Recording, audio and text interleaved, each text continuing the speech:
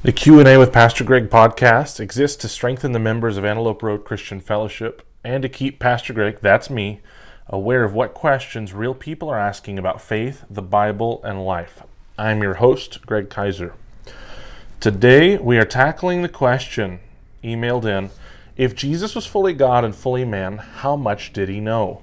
Doesn't the Bible say that there are some things only the Father knows? How could that be with the Trinity?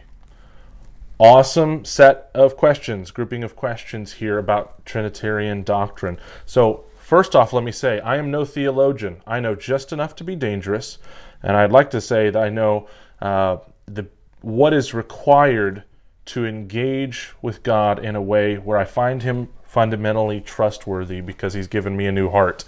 I do not think my way into my faith.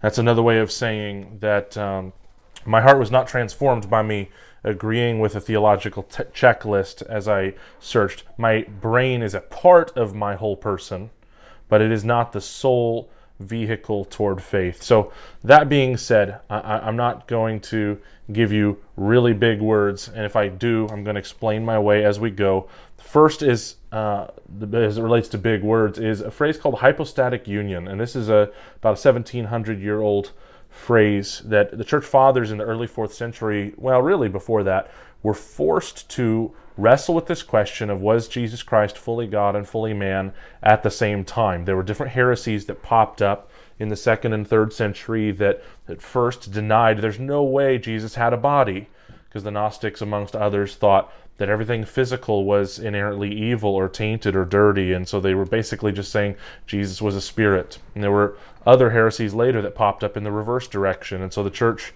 had to pull councils together and ask the question, was he both? And they affirmed absolutely he was both at the same time. The question at hand here emailed in was, how much did he know?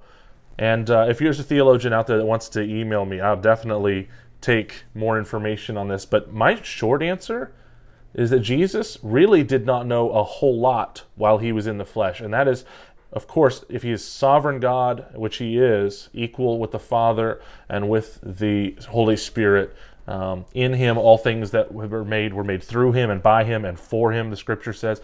But how could he know relatively little? Well, that has to do with a purposeful choice on his part to incarnate, which is the church history word for just incarnate, like carne asada. Anybody enjoy tacos?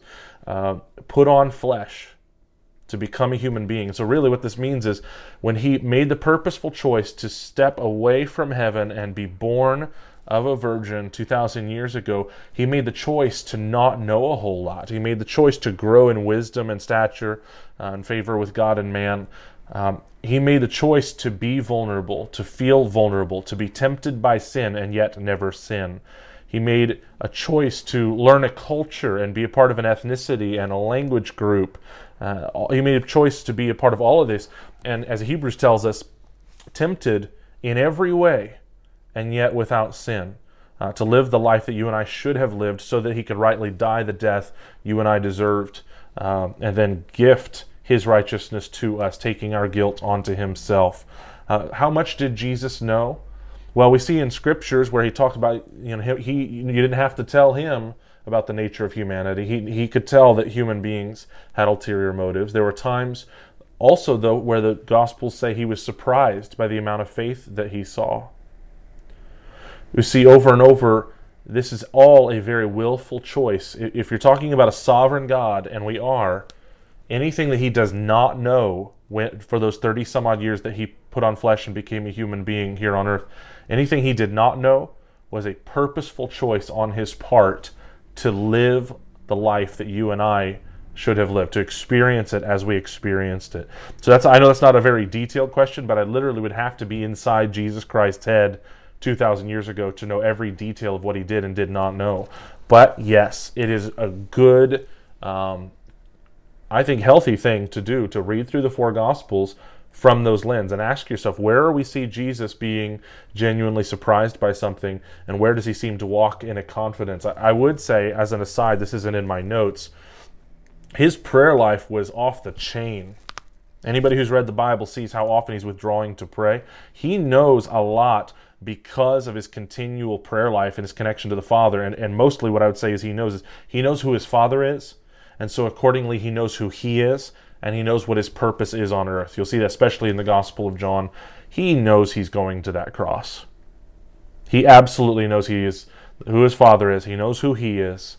He's all the time, especially in the Gospel of John, revealing himself as the Son of God and equal with the God. My Father is always working, and I am always working.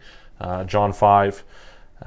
He knows that he at some point sets his face toward Jerusalem. He knows what the Father has asked him to do, and even in Gethsemane he says, I don't want this, but Father, not my will, your will be done. And the final part of this question, how could that be within the Trinity? I've kind of answered that.